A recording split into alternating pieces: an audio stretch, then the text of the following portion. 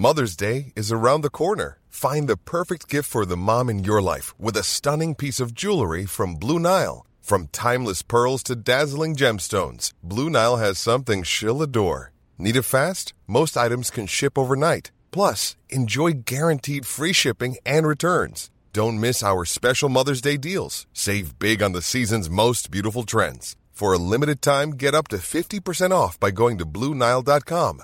That's BlueNile.com.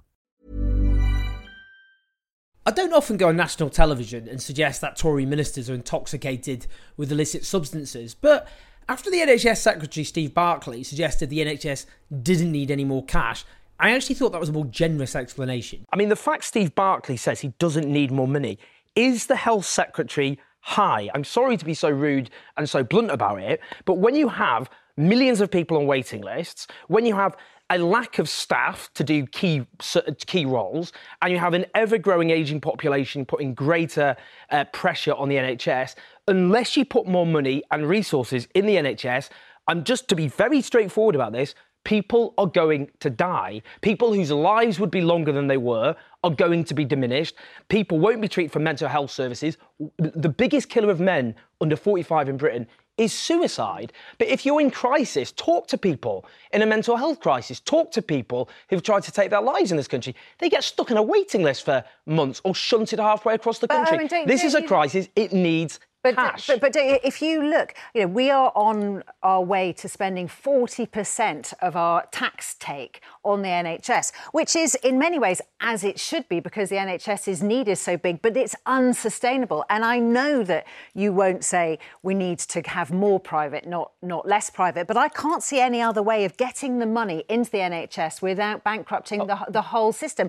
So if we were able to do more partnerships with the private or some sort of insurance system, like national insurance system, like they have on the continent, at least then you would be getting extra money for the NHS where it's not needed. true. Look, for example, the Private Finance Initiative, which New Labour massively expanded in the 2000s, what that idea was, basically, was we'll use private finance to come up with these nice, big, shiny new hospitals.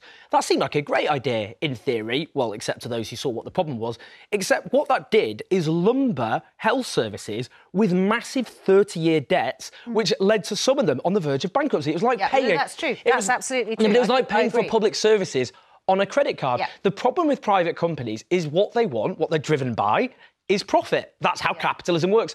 So if you introduce more private sector involvement in the NHS, they will demand taxpayers' money that could go on nurses' pay, on new beds, will end up going to dividends to shareholders. Of course that doesn't help the NHS.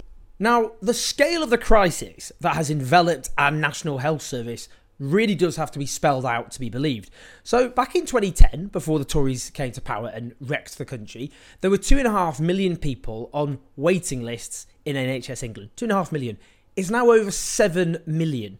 Now, around 10% of the workforce is missing. We're talking about vacancies that need to be filled. That's around 400,000 nurse vacancies, tens of thousands of others as well.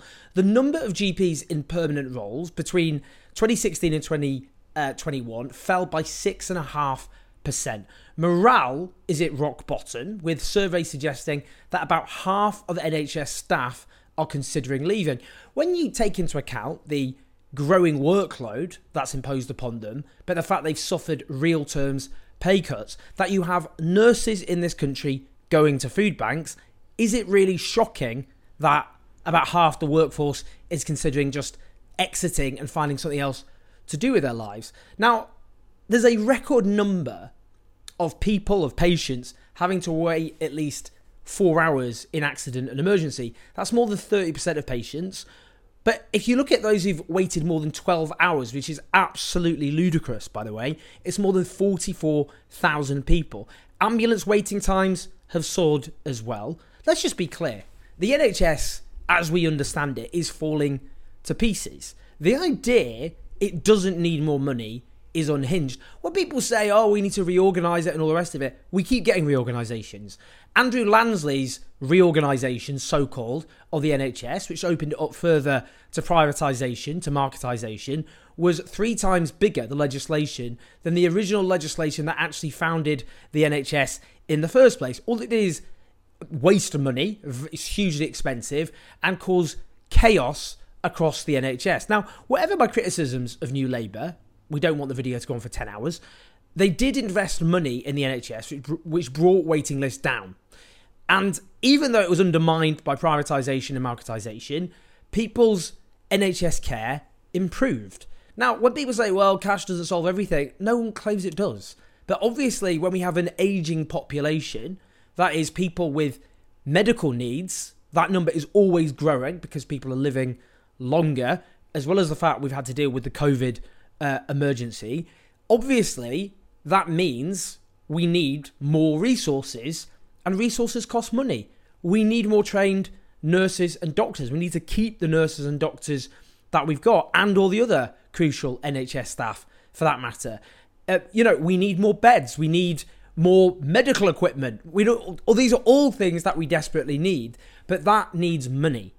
And for the Tories to try and deflect responsibility and make it out as though it's the NHS's own internal failings, it's a problem with the system, which they only ever say because they want to pave the way for more privatisation, is a ludicrous attempt to deflect from their responsibilities that they won't fund the NHS because it would mean taxing their rich donors more. They're ideologically opposed to that and opposed to it because that's the people they exist to represent in politics. Please like, subscribe. I'll see you next time. Even when we're on a budget, we still deserve nice things. Quince is a place to scoop up stunning high-end goods for 50 to 80% less than similar brands. They have buttery soft cashmere sweaters starting at $50, luxurious Italian leather bags, and so much more. Plus, Quince only works with factories that use safe, ethical, and responsible manufacturing. Get the high-end goods you'll love without the high price tag with Quince. Go to quince.com/style for free shipping and 365-day returns.